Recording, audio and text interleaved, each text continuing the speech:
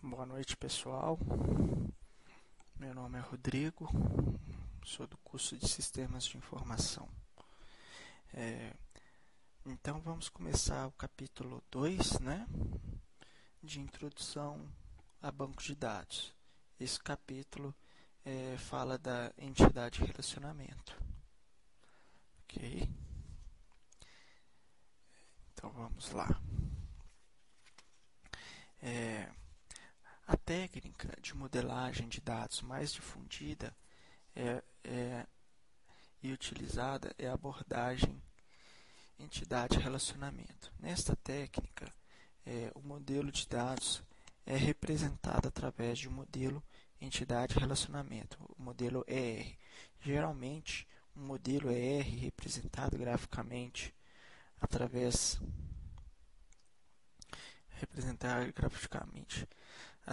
de um diagrama de entidade-relacionamento, DR. A abordagem ER foi criada em 1976 por Peter Chen, podendo ser considerada como um padrão de fato para modelagem conceitual. Mas as técnicas de modelagem orientada a objetos que têm surgido nos últimos anos, como a UML, baseiam-se nos conceitos de abordagem ER. Tá?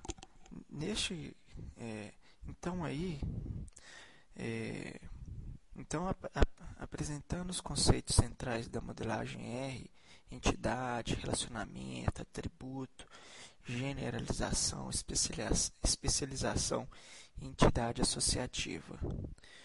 Junto com esses conceitos é apresentada uma notação gráfica para diagrama R. A notação gráfica usada no capítulo é a notação originalmente introduzida por Peter Chen. Então, nós vamos discutir as principais notações usadas para construir um diagrama R. Então, vamos lá. Entidade. O conceito fundamental da abordagem ER é o conceito da entidade. Uma entidade representa um conjunto de objetos da realidade modelada.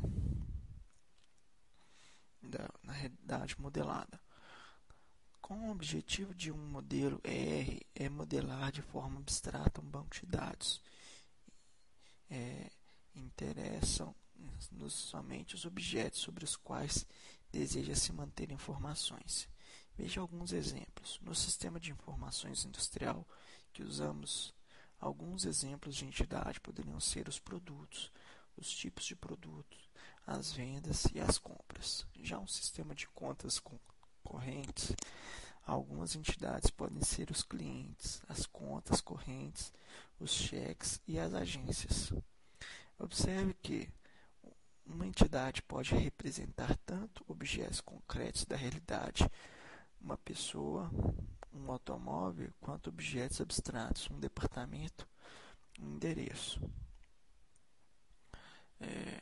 Em um DR, uma entidade é representada através de um retângulo que contém o nome da entidade. Beleza. Então, como cada retângulo, cada entidade representa um conjunto de objetos sobre os quais deseja se guardar informações. Assim, um exemplo, o primeiro retângulo designa o conjunto de todas as pessoas sobre as quais se deseja manter informações no banco de dados, enquanto o segundo retângulo designa o conjunto de dados de todos os departamentos sobre os quais deseja se manter informações no banco de dados, enquanto o segundo retângulo designa o conjunto de todos os departamentos sobre os quais deseja se manter informações. Caso seja necessário referir um objeto particular, uma determinada pessoa, um determinado departamento, fala-se em ocorrência de entidade. Mas, recentemente, por influência da programação orientada a objetos, usa-se também o anglicismo, instância de entidade. Ao autores que preferem usar o par de termos conjuntos de entidades para designar, respectivamente, o conjunto de objetos e cada objeto individual. À primeira vista, esta terminologia é mais adequada, pois corresponde ao uso dos termos na linguagem natural, onde entidade é um indivíduo e não um coletivo. Entretanto,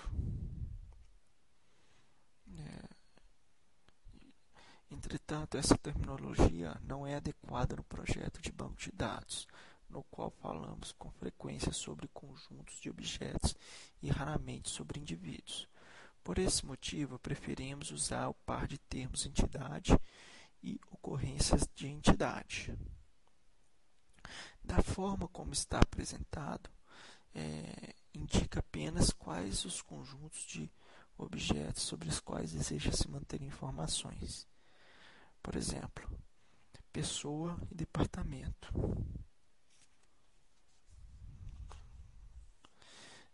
Mas não quais as informações que devem ser mantidas para cada objeto.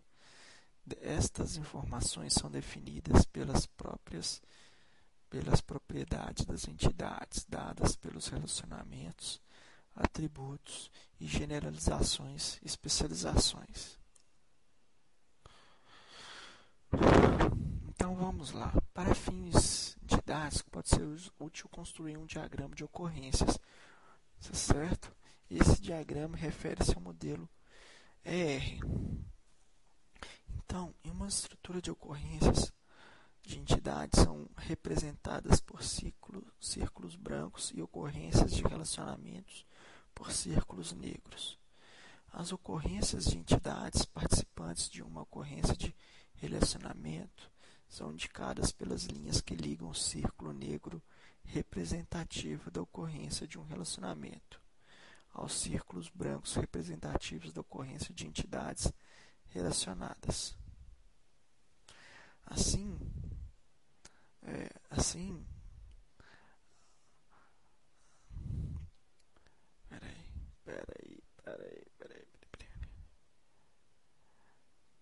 Então, participantes de uma ocorrência de relacionamento são indicadas pelas linhas que ligam o círculo negro representativo da ocorrência de relacionamento aos círculos brancos representativos da ocorrência de entidades relacionadas. Assim, representa que, entre outras, há uma ocorrência de lotação que liga a pessoa 1 com o departamento D1. Observa, na forma como está, o modelo da figura não informa quantas vezes uma entidade é associada através de um relacionamento. Então, veremos como isso pode ser representativo, mas, adiante, o modelo apresentado permite que uma ocorrência de entidade, por exemplo, a pessoa P3, não esteja associada a uma ocorrência de entidade através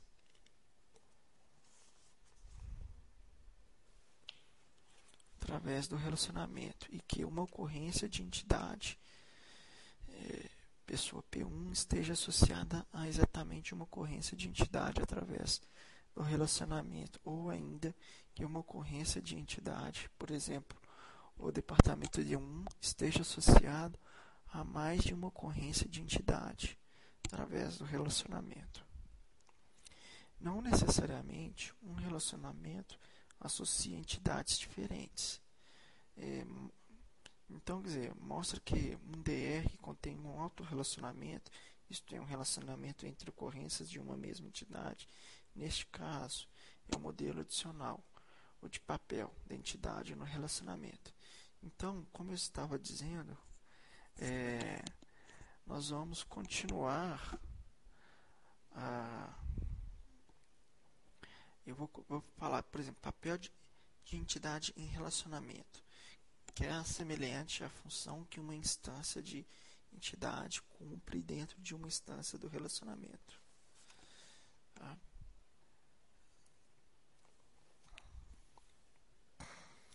Por exemplo, no caso do relacionamento de casamento, uma ocorrência de uma pessoa exerce o papel de marido e a outra ocorrência de pessoa exerce o papel de esposa. Papéis são anotados no DR como mostrado.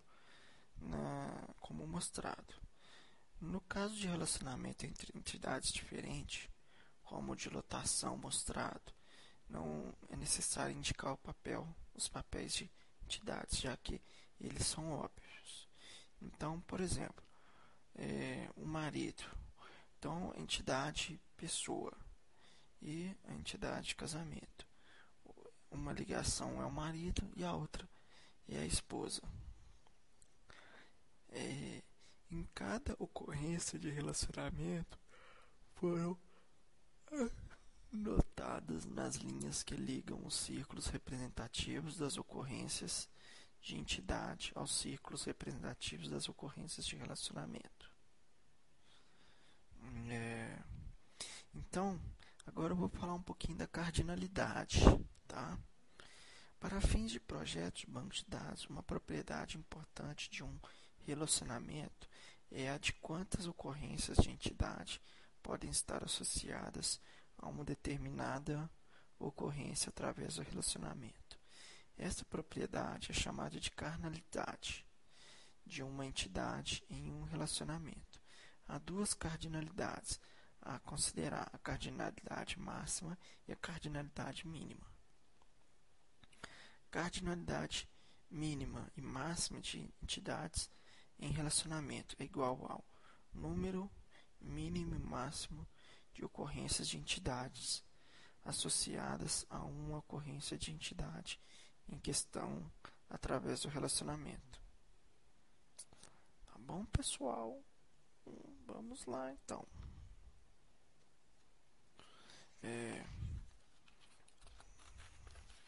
Então, agora eu vou falar com vocês de cardinalidade máxima. Para o conceito de cardinalidade, vamos considerar as cardinalidades máximas. Um exemplo, então: entidade empregado tem cardinalidade máxima 1 no relacionamento lotação. Isso significa que uma ocorrência de empregado pode estar associada a, no máximo, uma ocorrência de departamento, ou, em outros termos, que um empregado pode estar lotado em, no máximo, um departamento. Entidade de departamento tem cardinalidade máxima de 120 no relacionamento lotação. Isso significa que uma ocorrência de departamento pode estar associada a, no máximo, 120 ocorrências de empregado, ou, em outros termos, que um departamento pode ter nele lotado, no máximo, 120 empregados. Para o projeto de banco de dados, especialmente, então, para o projeto de banco de dados, especialmente relacionais, não é necessário distinguir entre cardinalidades. Então, para o projeto de banco de dados, especialmente relacionais, não é necessário distinguir entre diferentes cardinalidades máximas maiores que 1. Por esse motivo, apenas 2 cardinalidades máximas são geralmente consideradas. Então, vamos falar agora de um outro item que está envolvido nos relacionamentos, que é a classificação de relacionamentos binários. A cardinalidade máxima pode ser usada para classificar relacionamentos binários. Um relacionamento binário é aquele cujas ocorrências contêm 2 ocorrências de entidade.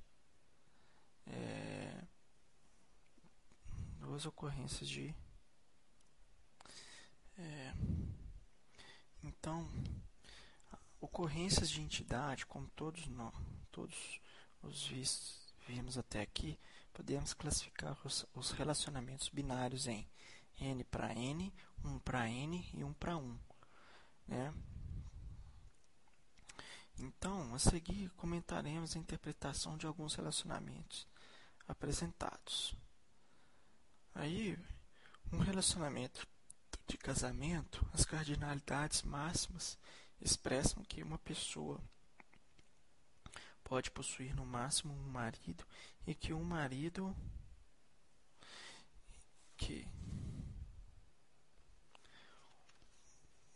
uma pessoa pode possuir no máximo uma esposa.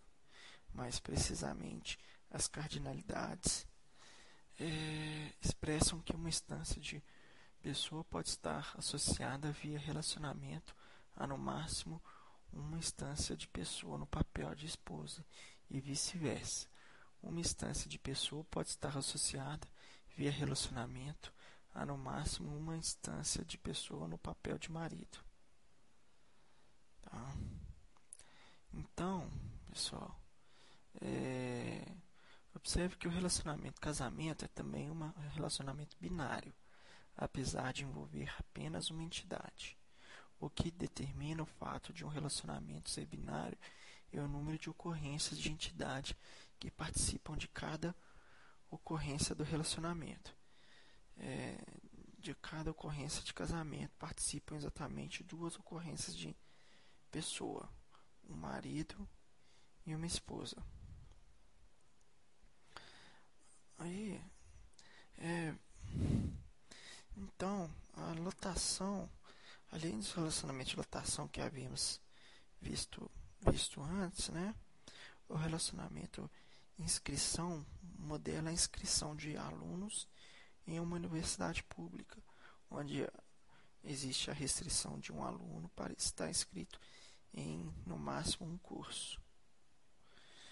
O relacionamento entre as entidades empregado e dependente modela a associação ao empregado e seus dependentes para fins de imposto de renda.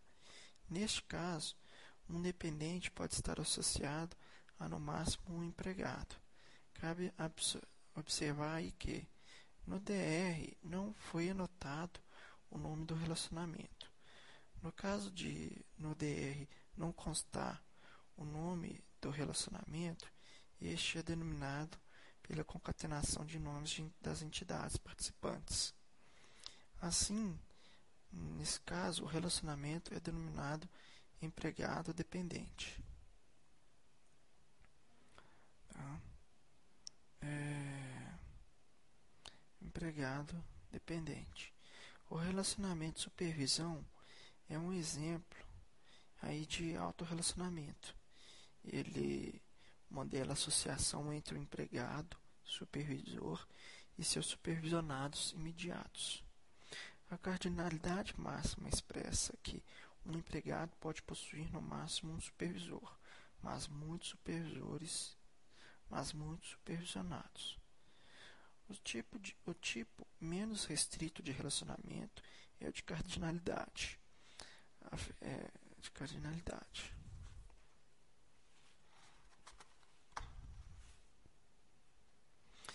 Aí agora vamos ver o relacionamento ternário. Né? Todos os exemplos, né, até aqui mostrados são de relacionamentos binários. A abordagem permite que sejam definidos relacionamentos de grau maior do que 2. O DR aí vem, cada ocorrência do relacionamento de distribuição associa 3 ocorrências de entidade, um produto a ser distribuído, uma cidade na qual é feita a distribuição e um distribuidor. No caso de relacionamento de grau maior que 2, o conceito de cardinalidade de relacionamento é uma extensão não trivial do conceito de cardinalidade em relacionamentos binários. Tá? Lembrando aí que um relacionamento binário entre duas entidades A e B, a cardinalidade máxima de A em R indica quantas ocorrências de B podem estar associadas a cada ocorrência de A. Tá? No caso de um relacionamento ternário, a cardinalidade refere-se a pares de entidades. Em um relacionamento R entre entidades A, B e C, a cardinalidade máxima de A e B dentro de R indica quantas ocorrências de C podem estar associadas a um par de ocorrências de A e B. Tá? Então, para exemplificar aí, na linha que liga ao retângulo representativo da distribuição entidade do losango representativo do relacionamento, expressa que cada par de ocorrências, cidade, produto, né, está associada a no máximo um distribuidor. Significa que é concedida exclusividade de distribuição de um produto para cada distribuidor em uma cidade. Tá? Aí já os dois N's expressam que um par de cidade distribuidor podem estar associados a muitos produtos, ou, em outros termos, um distribuidor pode distribuir em uma cidade muitos produtos. Ou, em outros termos, um distribuidor pode distribuir um produto em muitas cidades. Cardinalidade mínima. Além da cardinalidade máxima, outra informação que podemos representar no modelo ER é o número mínimo de ocorrências de entidades associadas a uma ocorrência de uma entidade através de um relacionamento. Para fins de projeto de banco de dados, considera-se apenas duas cardinalidades mínimas: a cardinalidade mínima 0 e a cardinalidade mínima 1. A cardinalidade mínima 1 também recebe a denominação de associação obrigatória, já que ela indica que o relacionamento deve obrigatoriamente associar uma ocorrência de entidade a cada ocorrência de entidade em questão. Com base na mesma linha de raciocínio, a cardinalidade mínima 0 recebe a denominação associação opcional. A cardinalidade mínima é anotada no diagrama junto à cardinalidade máxima. Tá? Como exemplo de alocação de empregados e mesas. Tá? Aqui, a cardinalidade mínima é usada para especificar que cada empregado deve ter a ele alocado obrigatoriamente uma mesa, cardinalidade mínima, e que uma mesa pode existir sem que ela esteja alocada a um empregado.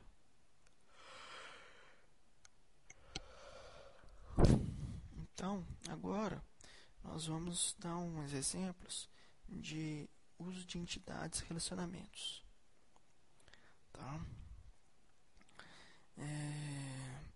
Então, um exemplo de um modelo ER mais abrangente que os anteriores, envolvendo diversas entidades e relacionamentos.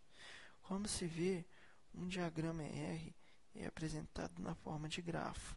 A distribuição dos símbolos de ER no papel é totalmente arbitrária e não tem maior significado do ponto de vista formal. Entretanto, para tornar o diagrama mais legível e comum, é comum evitar cruzamentos de linhas. Para isso, a recomendação geral é de posicionar os retângulos representativos de entidades que participam de muitos relacionamentos no centro do diagrama. Tá? Então, uma parte dos modelos de dados de um sistema de controle acadêmico de uma universidade fictícia, o modelo descreve o seguinte: deseja-se manter as informações sobre alunos, cursos, disciplinas e departamentos. Além disso, deseja-se manter informações sobre a associação de alunos a cursos, de disciplinas a cursos, de disciplinas a departamentos, bem como de disciplinas às suas disciplinas pré-requisitos. Através das cardinalidades, expressa que cada disciplina possui exatamente um departamento responsável, e um departamento é responsável por muitas disciplinas, inclusive por nenhuma. Note-se que, apesar de sabermos que os departamentos e universidades existem para ser responsáveis por disciplinas, especificamos a cardinalidade mínima de departamento e responsável como sendo zero. Com isso, admitimos a possibilidade de existirem departamentos vazios. Essa cardinalidade foi especificada considerando o estado do banco de dados imediatamente após a criação de um novo departamento, bem como o estado imediatamente após a eliminação da última disciplina de um departamento. Da mesma forma como a restrição foi especificada, é possível incluir o departamento em uma transação para depois, em transações subsequentes, vinculá-lo às disciplinas sob sua responsabilidade. Se tivesse sido especificada a cardinalidade mínima 1, ao menos uma disciplina teria que ser vinculada ao departamento, já na própria transação de inclusão do departamento, como observa-se a discussão acima. Para especificar as cardinalidades mínimas, é necessário possuir conhecimento sobre a ordem de execução das transações de inclusão e exclusão das entidades. Então, uma disciplina pode possuir diversos pré-requisitos, inclusive nenhum. Ou uma disciplina pode ser pré-requisito de muitas outras, inclusive de nenhuma. Aí, uma disciplina pode aparecer no currículo de muitos cursos, inclusive de nenhum. E um curso pode possuir muitas disciplinas em seu currículo, inclusive nenhuma. Um aluno está inscrito em exatamente um curso, e um curso somente pode ter nele inscrito muitos alunos, inclusive nenhum. Aí, vamos dar uma pincelada rápida em atributos. Tá? Então, uma propriedade de um atributo é participar de um relacionamento. Outra propriedade é ter... E o conceito de atributo serve para associar informações a ocorrências de entidades ou de relacionamentos. Então, vamos lá. Atributo é igual a dado que associa a cada ocorrência de uma entidade ou de um relacionamento. Atributos são representados graficamente, conforme aí mostra abaixo, né? Então, aí nós temos um retângulo, né? Que é um projeto que com várias linhas e aí vem várias ligadas, tipo, código, nome, está tudo ligado ao projeto. Isso aí são os atributos. Então, na prática, muitas vezes atributos não são representados graficamente para não sobrecarregar os diagramas, já que entidades podem possuir um grande número de atributos. Prefere-se usar uma representação textual que aparece separadamente no diagrama R. Tá? Então, o conjunto de valores que um determinado atributo pode assumir é chamado de domínio do atributo. Há várias linguagens para definir domínios de atributos, normalmente específicas de uma ferramenta case ou um SGBD. Tá? Nestas definições são combinadas várias propriedades dos valores, como tamanho, em caractere, tipo de valores, enumeração de valores permitidos. Então, raramente domínios de valores aparecem num diagrama R. Como não há padrões para especificação de domínios, ela não será discutida. Tá bom? Então, um atributo pode possuir uma cardinalidade de maneira análoga em uma entidade em um relacionamento. A cardinalidade de um atributo define quantos valores desse atributo podem estar associados a uma ocorrência da entidade, relacionamento a qual ele pertence. Então, pessoal, esse capítulo, né, de entidade e relacionamento. Nós vamos ficando por aqui. Um abraço, obrigado.